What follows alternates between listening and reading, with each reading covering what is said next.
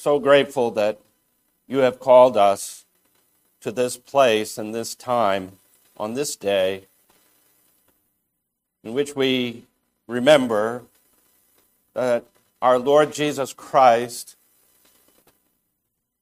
who came into our world to bear our sins on the cross, rose from the dead.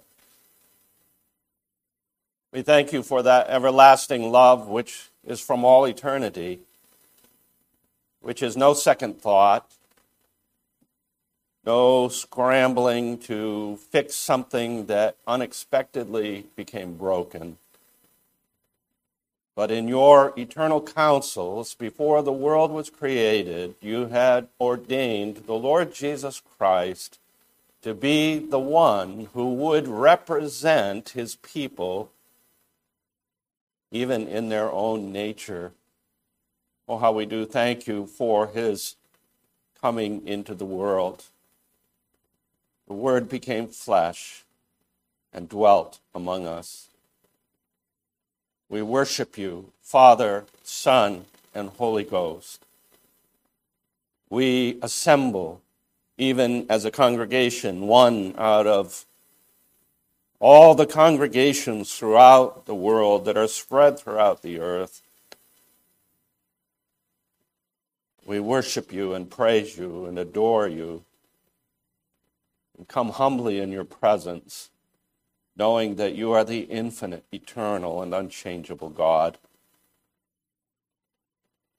You have made all of the starry hosts. You have made the world, this earth, for us to live in with all of its beauty and all of its splendor. Oh, Lord, even in its fallen state, how we see your wisdom and glory manifest in the rivers, the trees, and the fruitfulness of the earth. We see, O Lord, your provisions for us, even in our daily lives.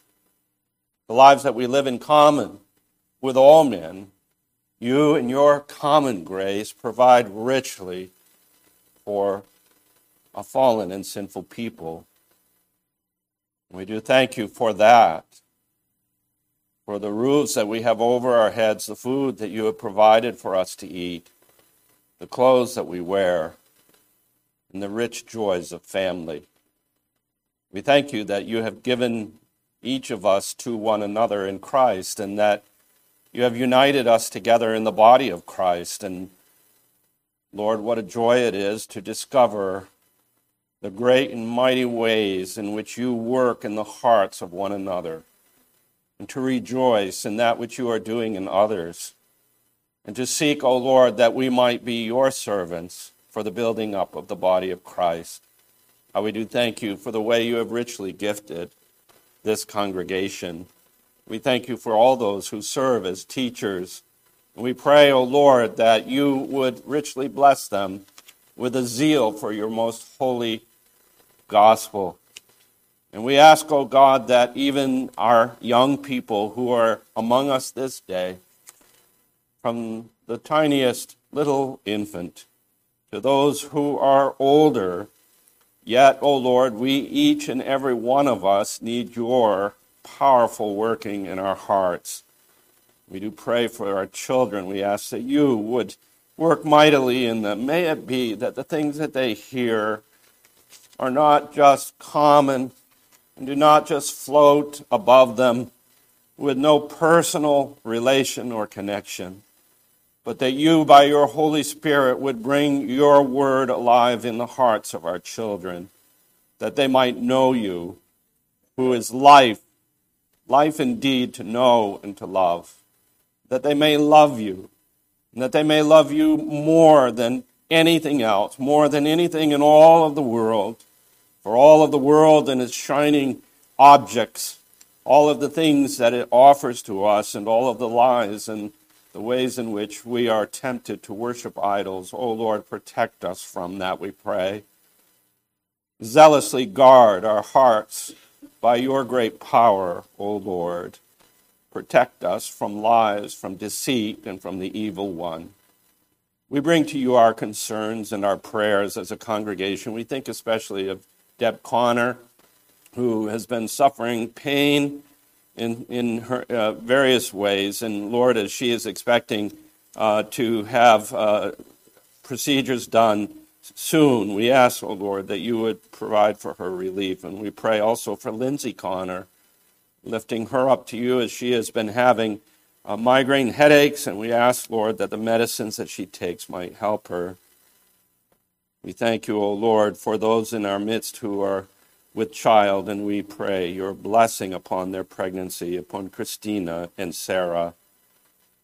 O Lord, we lift up to you our brother Stan Zalewski, thanking you for the surgery that he had this week. We pray that the healing process in his carpal tunnel surgery and in his wrist, that would go forward well and soon, and that he would soon be able to be back, able to do the things that he loves to do. We pray for our sister Joanne Walsh, who suffers from MS. Oh Lord, please be with her day by day. Encourage and bless her heart, we pray. We thank you for Pat Murray, who is with us this morning. And we know, O Lord, that she deals with multiple health issues. We pray that you would bless and be with her. And we pray for the son of Frankie and Jesse Rivera, Jazz, who is recovering from reconstructive surgery on his jaw. We lift him up to you. O Lord, would you show mercy and grace to him? Would you heal his body? We pray for Jessie as she is with him, that, oh Lord, that their time together would be sweet. We pray for the conflict in Ukraine. We ask, oh Lord, that you would bring it to cessation. Oh Father, how our hearts are grieved when we see the devastation caused by war and the human suffering. And Lord, we know you are sovereign over all things, and none of this is apart from your divine plan for the world. And yet, O Lord, we pray that you would gather your church in the midst of such suffering, that your people would be built up, and the church there in Ukraine would be built up during this time. And as we have been asked to pray for those who are bringing the supplies for Ukraine to Tennessee this morning, we lift up to you Dana and Mandy Bradford, who are traveling with U-Haul tomorrow, setting out for Tennessee. Lord, may those supplies that have so much work and sacrifice and effort have gone into the gathering of these things, we pray that they would reach their destination and would be of great help to those who are suffering. Oh Lord, we pray for the furtherance of the gospel even in our own area. We pray for your Spirit to work mightily in the churches in our presbytery and other churches that we are in fellowship with who are preaching your word. May it be, Lord, that you would minister powerfully and gather your saints and build up the body of Christ.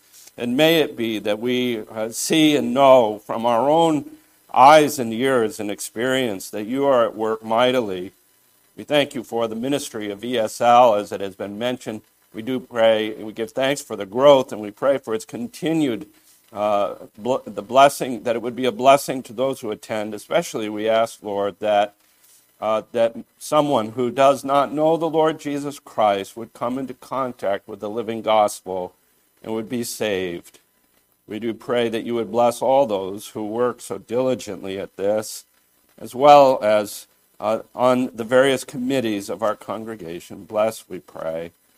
And now, Lord, as we continue our worship of you, please be with us by your Spirit and by your word. We ask this in Jesus' name. Amen. Let's join together, standing as we do, and sing hymn number 172, Speak, O Lord.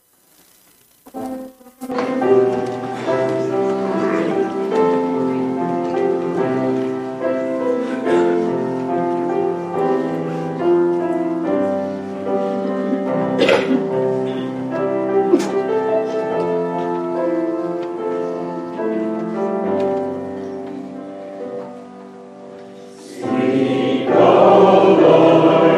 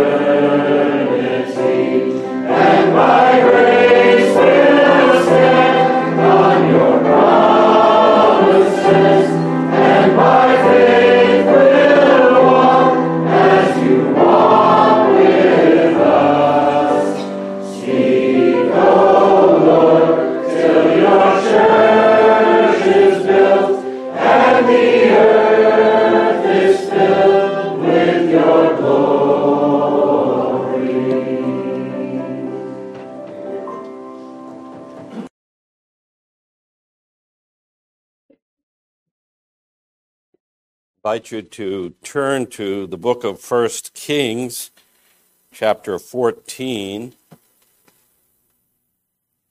1 Kings, chapter 14. Our scripture reading will be verses 1 through 20, 1 Kings, chapter 14. I hope you don't experience a sense of whiplash going from the book of Revelation to 1 Kings, but we are doing 1 Kings in the evening service, and I'm preaching because Pastor Rob has been off this week, and I've been in the book of 1 Kings, so I'm bringing that to you this morning. And just to kind of orient you to where we are in Israel's history, remember that Solomon's son, Rehoboam, made a mess of things. After Solomon had died, Rehoboam took over as king, and the northern kingdom of Israel, the Lord tore away from Rehoboam. And Israel has now, in the north, developed its own political life. And the southern kingdom continues to be ruled by Rehoboam in Judah. And so we are at a place where, in the history of the northern kingdom, Jeroboam is afraid that the continuing influence of the worship at the temple will cause the people of the northern kingdom to desire to reunite with the southern line of David and the worship of the temple in Jerusalem. And you can understand the hold that had, or should have had, on the people of the northern kingdom. So he establishes his own shrine. He uses golden calves that he sets up in Bethel in the southern part of the northern kingdom, and Dan in the northern part of the northern kingdom, giving them multiple places to worship. And also, obviously, committing a gross sin against God and setting up the golden calves in those places for the people to come and to offer sacrifices. He also established a priesthood that where basically anyone who wanted could become a priest, whereas we know in God's law that it is only of the line of Levi, that the priesthood is to come. And so Jeroboam has been confronted by a prophet in chapter 13 and told that this shrine that he has built and this altar is going to be destroyed by God. And it's going to be destroyed by King Josiah some hundreds of years later. And Jeroboam's heart is hardened. He has no knowledge of God, and he is bound and determined to continue on his way of this false worship that he has introduced to the people in the north. And so now what has happened is that Jeroboam is at a place where he is adamant, his heart is hard to God, and he is going to proceed anyway in what he is doing. And so in chapter 14, we come to the place where God is going to bring a condemnation, a judgment upon Jeroboam. And it is a word that will make his ears tingle and will be extremely unbearable for him to hear. What an awful place for any of us to be so hardened in our disobedience against God that when God comes to us with his word, we hear words of judgment and that are unbearable to us. So in this chapter 14, we'll begin with verse 1 and read through verse 20. Hear the word of God. At that time, Abijah, the son of Jeroboam, fell sick. And Jeroboam said to his wife, "Arise, disguise yourself, that it not be known that you are the wife of Jeroboam. And go to Shiloh. Behold, Ahijah, the prophet, is there, who said of me that I should be king over this people. Take with you 10 loaves, some cakes, and a jar of honey, and go to him, and he will tell you what shall happen to the child." Jeroboam's wife did so. She arose and went to Shiloh and came to the house of Ahijah. Now Ahijah could not see, for his eyes were dim because of his age. And the Lord said to Ahijah, "Behold, the wife of Jeroboam is coming to inquire of you concerning her son, for he is sick. And thus shall you say to her." And when she came, she pretended to be another woman.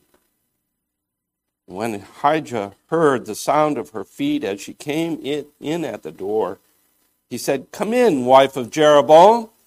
Why do you pretend to be another? For I am charged with unbearable news for you. Go tell Jeroboam, thus says the Lord, the God of Israel, because I exalted you from among the people and made you leader over my people Israel, and tore the kingdom away from the house of David and gave it to you, and yet you have not been like my servant David, who kept my commandments and followed me with all his heart, doing only that which was right in my eyes.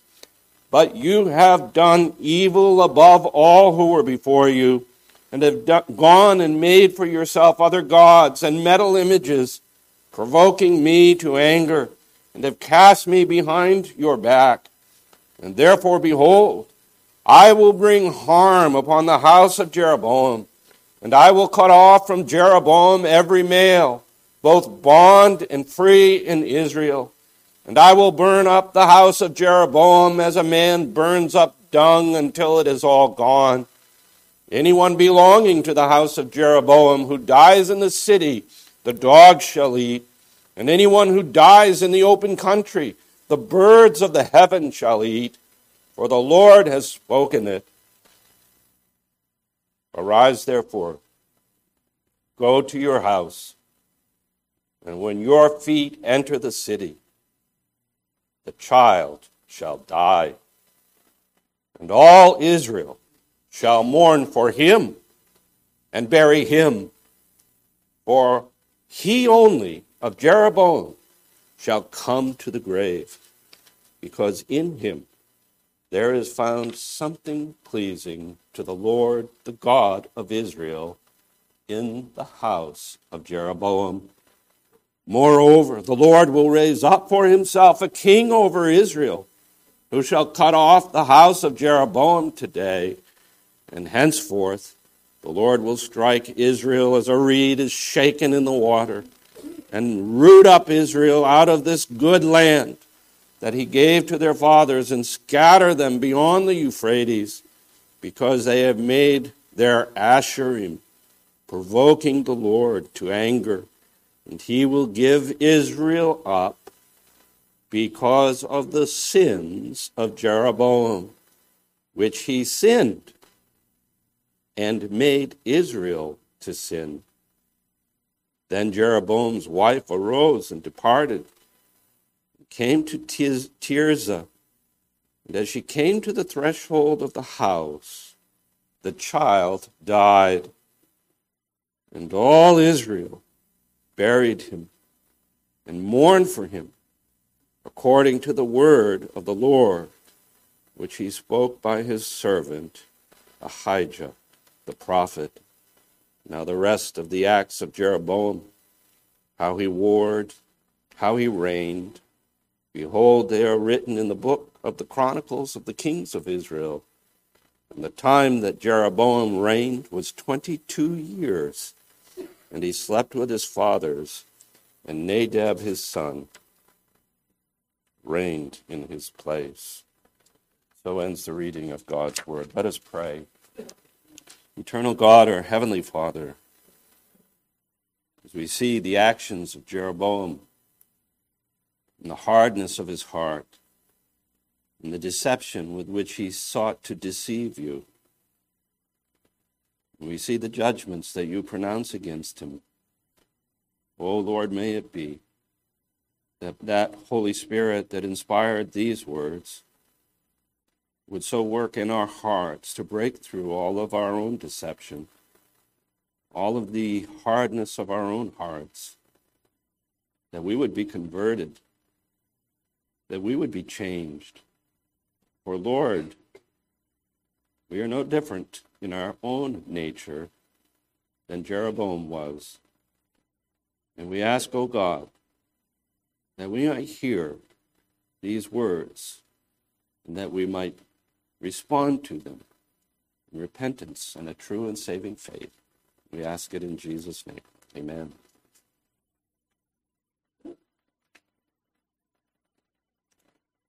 So I would like for us to consider this chapter under three headings. The first is Jeroboam's problem and his plan for solving it. Second, an unbearable word heard by Jeroboam. And third, the Lord's mercy to Jeroboam's house in spite of his rebellion. So first, Jeroboam's problem and his plan for solving it. Second, the unbearable word that Jeroboam must hear. And third, the Lord's mercy to this little child of Jeroboam, this son that was sick. Let us then consider these things. First of all, Jeroboam's problem. We're told in verse 1 of this chapter that Abijah, and his name is Abijah, we have Ahijah the prophet. Abijah is the son of Jeroboam. And it is considered that he probably was a young boy. And he was very sick. And he was so sick. He was so sick that his mother, in desperation, follows the advice of Jeroboam and leaves her son and goes to seek advice of the prophet Ahijah, the prophet who had been instrumental in telling Jeroboam of God's plan to make him king of the northern nation of Israel. And this prophet, now old, his eyes are dim, he can't see, and yet he can hear. That's one thing that comes through in this, that his eyes are dim and he can't see, but he can hear very well. The two things that he hears the word of God speaking in his ear, and he hears footsteps approaching. So Jeroboam's problem is that he has a sick son who is heir of the throne, most likely. And Jeroboam's solution is that he wants to hear from this prophet that he had heard from some years ago, telling him that he would be king. And yet he doesn't want to go himself. You wonder why? Why would he not want to go to Ahijah himself? No doubt, he knew full well that if Ahijah knew that Jeroboam was approaching him, he would hear something he didn't want to hear. And so, isn't that the way we are? We avoid conflict, and we avoid situations that make us feel uncomfortable. And so he uses his wife, and he thinks that if his wife will go to Ahijah, that she may be able, if she disguises herself as another woman, to get a good word from the prophet. That's the goal, to get a good word from the prophet about his sick son. And so he thinks, well, if there's no connection with me and she disguises herself, and if I give her gifts and she goes with gifts, but notice they're not the gifts of a king to a prophet, they're the gifts of a common person to a prophet. And he thinks, well, if I can trick the prophet into saying something good about my son, how strange. Because the obvious question presents itself to anyone who reads and knows this. How would it be that a prophet could know the future concerning this sick son and not be able to see through the disguise of Jeroboam's wife? Another thing that's very telling in this is that Jeroboam's wife's name is never used. She's described as the wife of Jeroboam. It's something that we ought to do when we read the Bible, is to notice the people whose names are used. She is definitely, her name is not mentioned at all in our text. She comes to the door of Ahijah. He can hear the crunch in the walkway. He hears her footsteps. And even before she enters the door, he says to her, "Come in, wife of Jeroboam. Why do you pretend to be another?"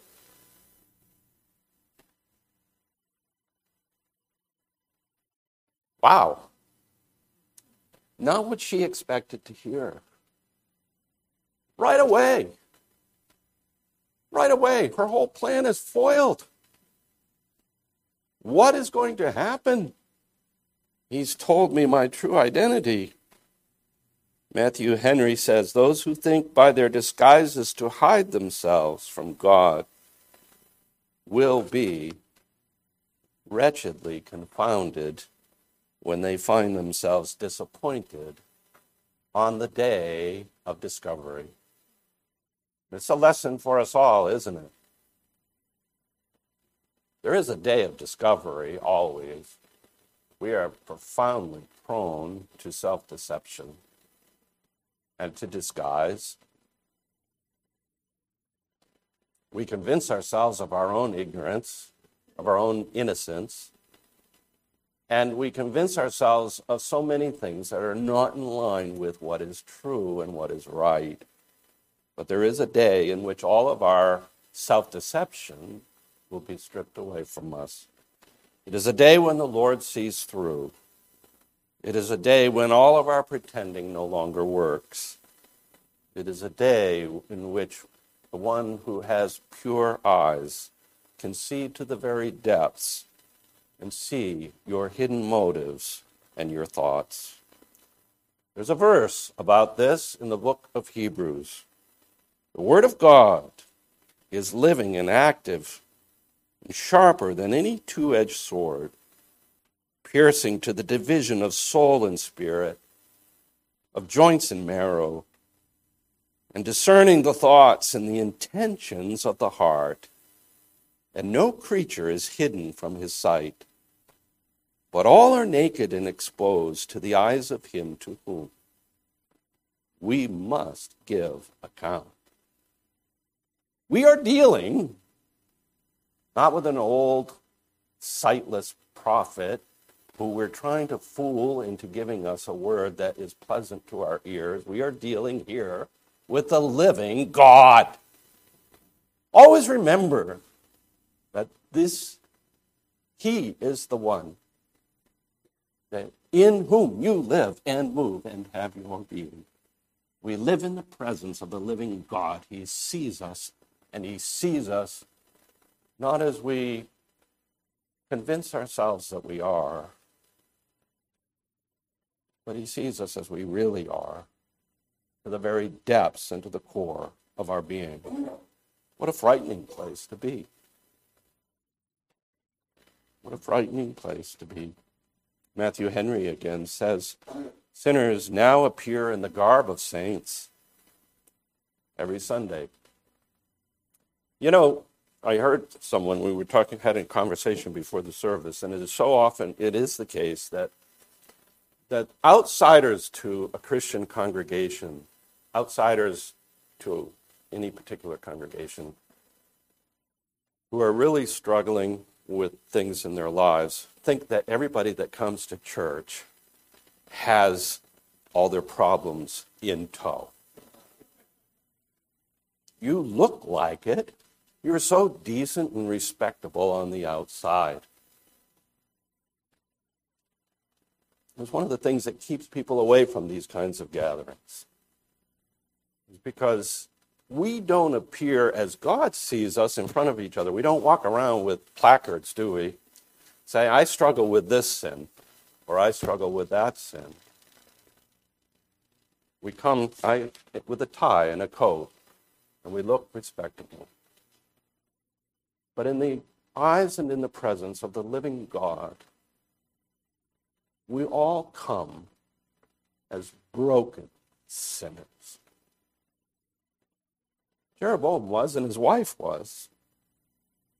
And Matthew Henry says, sinners now appear in the garb of saints and are taken to be such, but how will they blush and tremble when they find themselves stripped of their false colors? What a terrible place for Jeroboam's wife, but what a terrible place for all of us in the presence of the living God. May it be that the day of discovery comes sooner for you rather than later, because that's the day of hope. When we're stripped of our pretenses and our false righteousness, and we know we have nothing before the living, holy God. It's only then that we will flee to the only one who can save us, that is the Lord Jesus Christ, whose righteousness is able to cover the sins of the most awful, broken sinner. So if you are here this morning and that is your condition, please know that you are with others in whom they also share that. We all share that. And we have fled for refuge to the living God who has sent his Son, the Lord Jesus Christ, to cover us with a righteousness not our own, but belongs to him. Well, Jeroboam has not yet been brought to a place of humility. And so Ahijah must now give an unbearable word. And this begins in verse 6. And in verse 6, Ahijah says,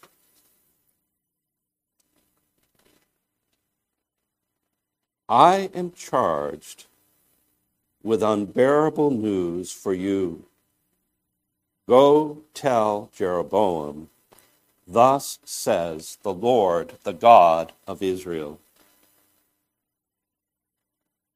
An unbearable word Ahijah is charged with. I want us to note, first of all, the solemnity of the moment. Ahijah here announces to Jeroboam's wife that as she has been sent to him, he has been sent to her. And the word charged is actually sent.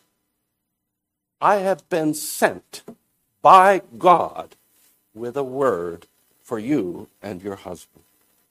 I have been charged with unbearable news. He solemnly testifies that he comes not as he is in his blind frailty of old age, but he comes as a prophet of the living God. I have been sent to you. It is a wonderful thing when God directs his word to you. It is a mercy to you that at some time in your life, God's word has come to you in your heart. And it wasn't by accident. It was because God sent someone with that word. And that is the situation here. And if Jeroboam's wife would only really listen, and if Jeroboam would only really listen, which none of that takes place, the results could be so very different. He testifies, the prophet does, that he comes with a message from the Lord, the God of Israel. Now, Israel may be in idolatry, but he is still the God of Israel. Israel's truth and reality isn't determined by Israel. It is determined by God, and God claims Israel as his, and that is true for everyone whom God has brought into covenant with himself. He claims you. When we bring our children to the Lord, we pronounce God's name and we apply the water upon them. It's God's claim upon them. And so God here claims the northern kingdom of Israel in spite of her rebellion. Thus says the Lord, the God of Israel.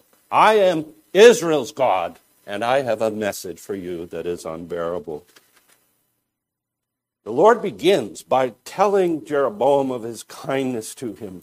He reminds him that he is the one who gave him the kingdom. He says, I tore the kingdom away, verse 8, from the house of David, and I gave it to you, and yet you have not been like my servant David, who kept my commandments and followed me with all his heart, doing only that which was right in my eyes. The Lord reminds him of the favor and the goodness that he had bestowed upon him. And again, Matthew Henry makes this comment. He says, whether we keep an account of God's mercies to us or no, he does. We are so profoundly ungrateful. You have been blessed in so many ways. And yet, you and I return thanks for so little. And Jeroboam is that way very much so. He is totally oblivious to the goodness of God to him and the position that God has put him in. He's oblivious to it, just as we are so oblivious to God's kindness to us. You got up this morning, you put your feet on the floor, you got dressed, you ate, and you are carrying on your life because you live and you move because of the very goodness of God. God reminds Jeroboam of his kindness to him. And I love this statement that I just shared with you from Matthew Henry. Whether we keep an account of God's mercies to us or no, he does. And he will set them in order before us, Matthew Henry says, to our great confusion if we are ungrateful. God will remind each and every covenant child who has been brought up into the family of God and has heard the word of God over and over again, I have done this for you.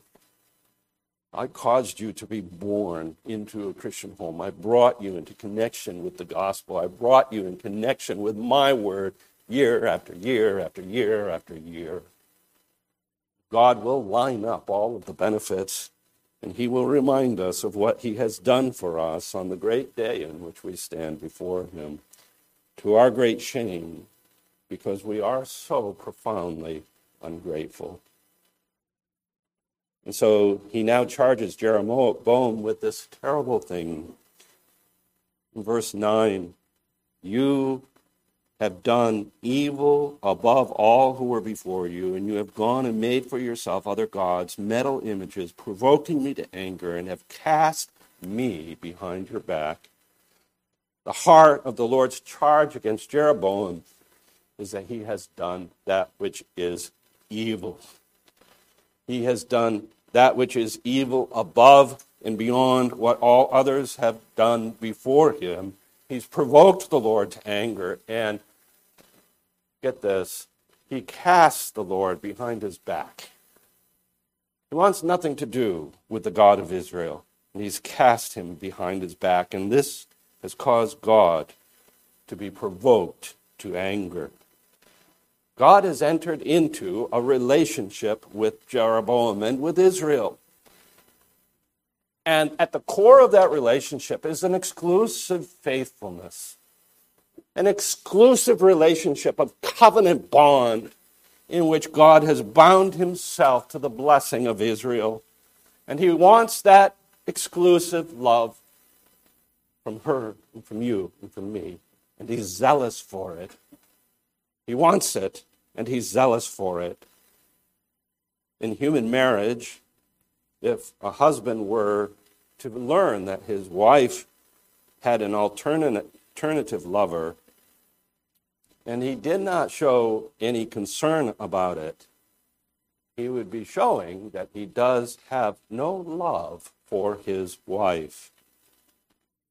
God is married to Israel, and he is zealously and passionately in a loving relationship with Israel, and he wants the response of his people. And that divine jealousy exists. God's jealousy is not a matter of frustration, envy, or spite, J.I. Packer says, as human jealousy is. But it instead, he says, Packer writes, it is a praiseworthy zeal to preserve something supremely precious. It is a praiseworthy zeal to preserve something supremely precious. God's love for his covenant people is the supremely precious thing to him. And, why should that be? But he reveals it, that it is. Why should it matter so much to him to be in a loving relationship with you and with me? I don't know. So all God asks in return is for that loyalty to him. And this Jeroboam did not have, and this we do not have in ourselves. God's jealousy over his people is an expression of his love for them and his sovereign purpose that he will be with them forever and ever on his holy mountain. Zechariah says, I am jealous for Zion with a great jealousy. I am jealous for her with great wrath. Thus says the Lord, I have returned to Zion and will dwell in the midst of Jerusalem, and Jerusalem shall be called the faithful city and the mountain of the Lord of hosts. One day, he says, Jerusalem will be called the faithful city. And talking about God's dwelling with his people, as we learned this morning, by the Holy Spirit. It's the Holy Spirit who dwells in us and makes us his home. And God has accomplished that by his sovereign power. God sentences Jeroboam to an awful sentence. He says, I will cut off from Jeroboam every male, and I will burn up the house of Jeroboam as a man burns up dung until it is all gone. And this is the sentencing upon covenant breaking and idolatry. And it goes on to say in verse 11, anyone belonging to Jeroboam who dies in the city, and the dogs shall eat, and anyone who dies in the open country, the birds of the heavens shall eat, for the Lord has spoken it. Someone has said this is a vulgar prophecy because the King James, as over against the ESV, translates more literally, him that pisseth against the wall, referring to all of Jeroboam's male descendants as those who really only know how to leave urine stains and smells. And they are treated as they are, like dung. And they will have no honor, no words of eulogy, not any burial. And to be unburied in biblical understanding is to be cursed. And so Jeroboam's, all of his male descendants are cursed to this kind of horrible death. Horrible. To be treated like dung. To be swept up and gotten rid of and burned. What an awful image of what hell is. To be eternally swept up by God as something that is detestable, something to be removed from your presence, is what hell is.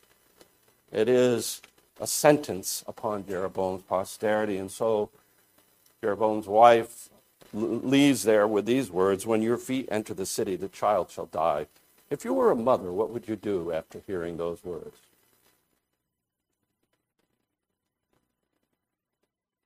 You wrestle with that, don't you? She's not given any name. Told immediately, when you enter the city, your child shall die. You might be tempted to go somewhere else. She goes home, and her child dies. What a sentence. What an awful sentence. And yet, in the midst of this sentence, there is an unusual mercy. And I come then to my third point. Chapter 14 begins by telling us about the sickness of a young child. He is mentioned by name. He's very sick and he's close to death. And in verses 12 and 13, Jeroboam's wife is ordered to go home. And she does, and her child dies. And yet there is this unusual element in this chapter, something just sort of like a crack through the darkness where light comes through. And it is said of this child that he will be mourned. He will be buried. Out of all of the sons of Jeroboam, he will be mourned by all Israel. And he will be buried. Why? Well, he was the heir apparent, probably. But more importantly, the text tells us, because in him, verse 13, in him there is found something pleasing to the Lord, the God of Israel, in the house of Jeroboam. All of this dung that has just been described is now in contrast to this precious one, this little child. And it's a good reminder to us, adults, and those of us who are older, not to forget children. Because God sees into the hearts of this little one. He sees something that he finds especially good, something precious in him. You remember that it was said of Noah about the time when God was about to destroy all of the world. But Noah found favor with the Lord. In contrast to all that was about to occur, Noah found favor with the Lord. Here we're told, in contrast to all of these men who will die horrid deaths, is this precious little one in whom the Lord finds something that pleases him in the house of Jeroboam. The Lord came to his own, and his own received him not. He came to a dark house, a house under judgment.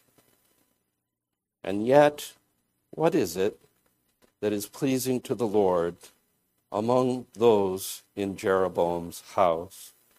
The Bible says in Hebrews that without faith it is impossible to please God.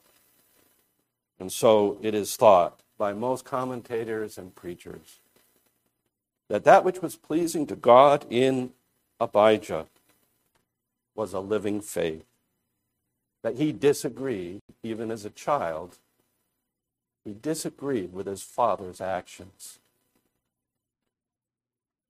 And he agreed and attached himself to the true worship of God in Israel, in Judah, in Jerusalem, and at the temple. There is something pleasing in this child. And what that says is that you may be in a non-Christian home. No one in your home may know God.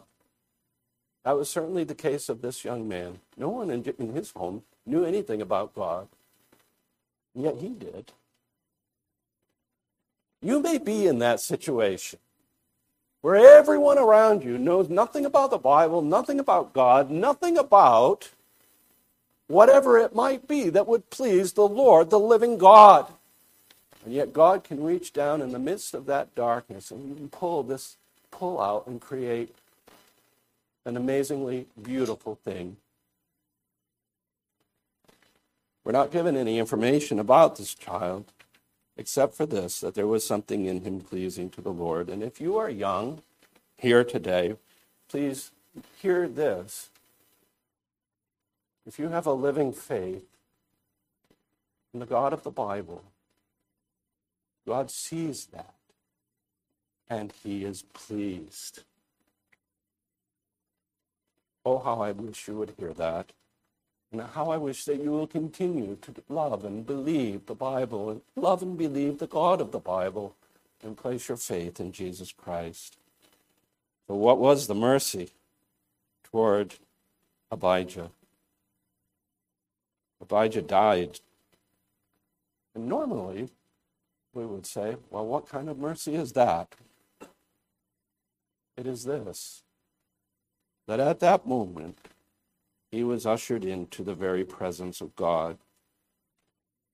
And I love the statement of Matthew Henry on this. He says, those that are distinguished by divine grace shall be distinguished by divine providence.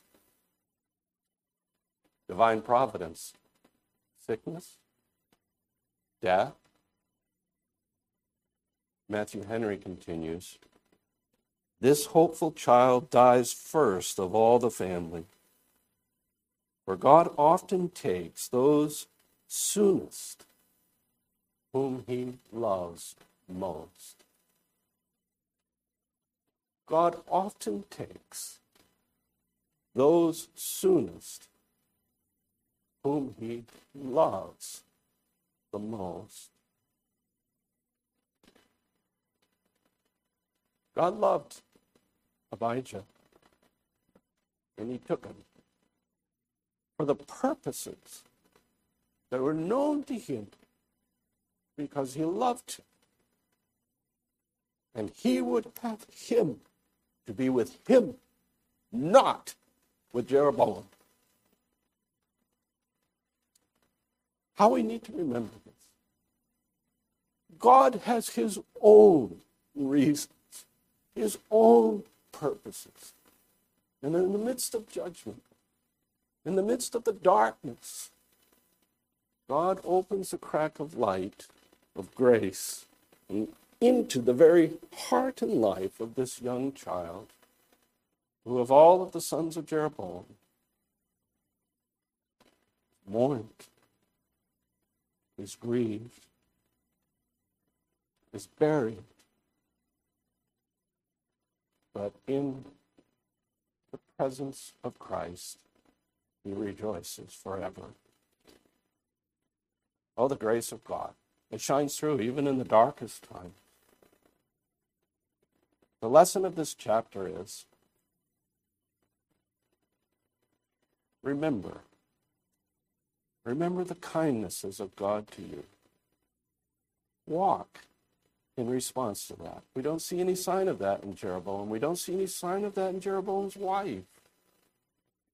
But respond to his kindness to you. Respond to him in living faith, even as this young child, out of all of the sons of Jeroboam, did so wonderfully. May it be that God would so work in our hearts in the same way. Let us pray. Our gracious God and Heavenly Father, we bow before you who are the living God, who sees all and knows all. And it is our desire to not have pretense in your presence, not to pretend to be someone that we're not to think that we are able to fool the one who has eyes so pure and holy. O Lord, may it be that you would shine your light into our hearts, giving us a living faith, that you would see something in us that you have created, that you have given, that is your own gift, but that you would see something in us that is pleasing to you. And Lord, we do ask this in Jesus' name. Amen.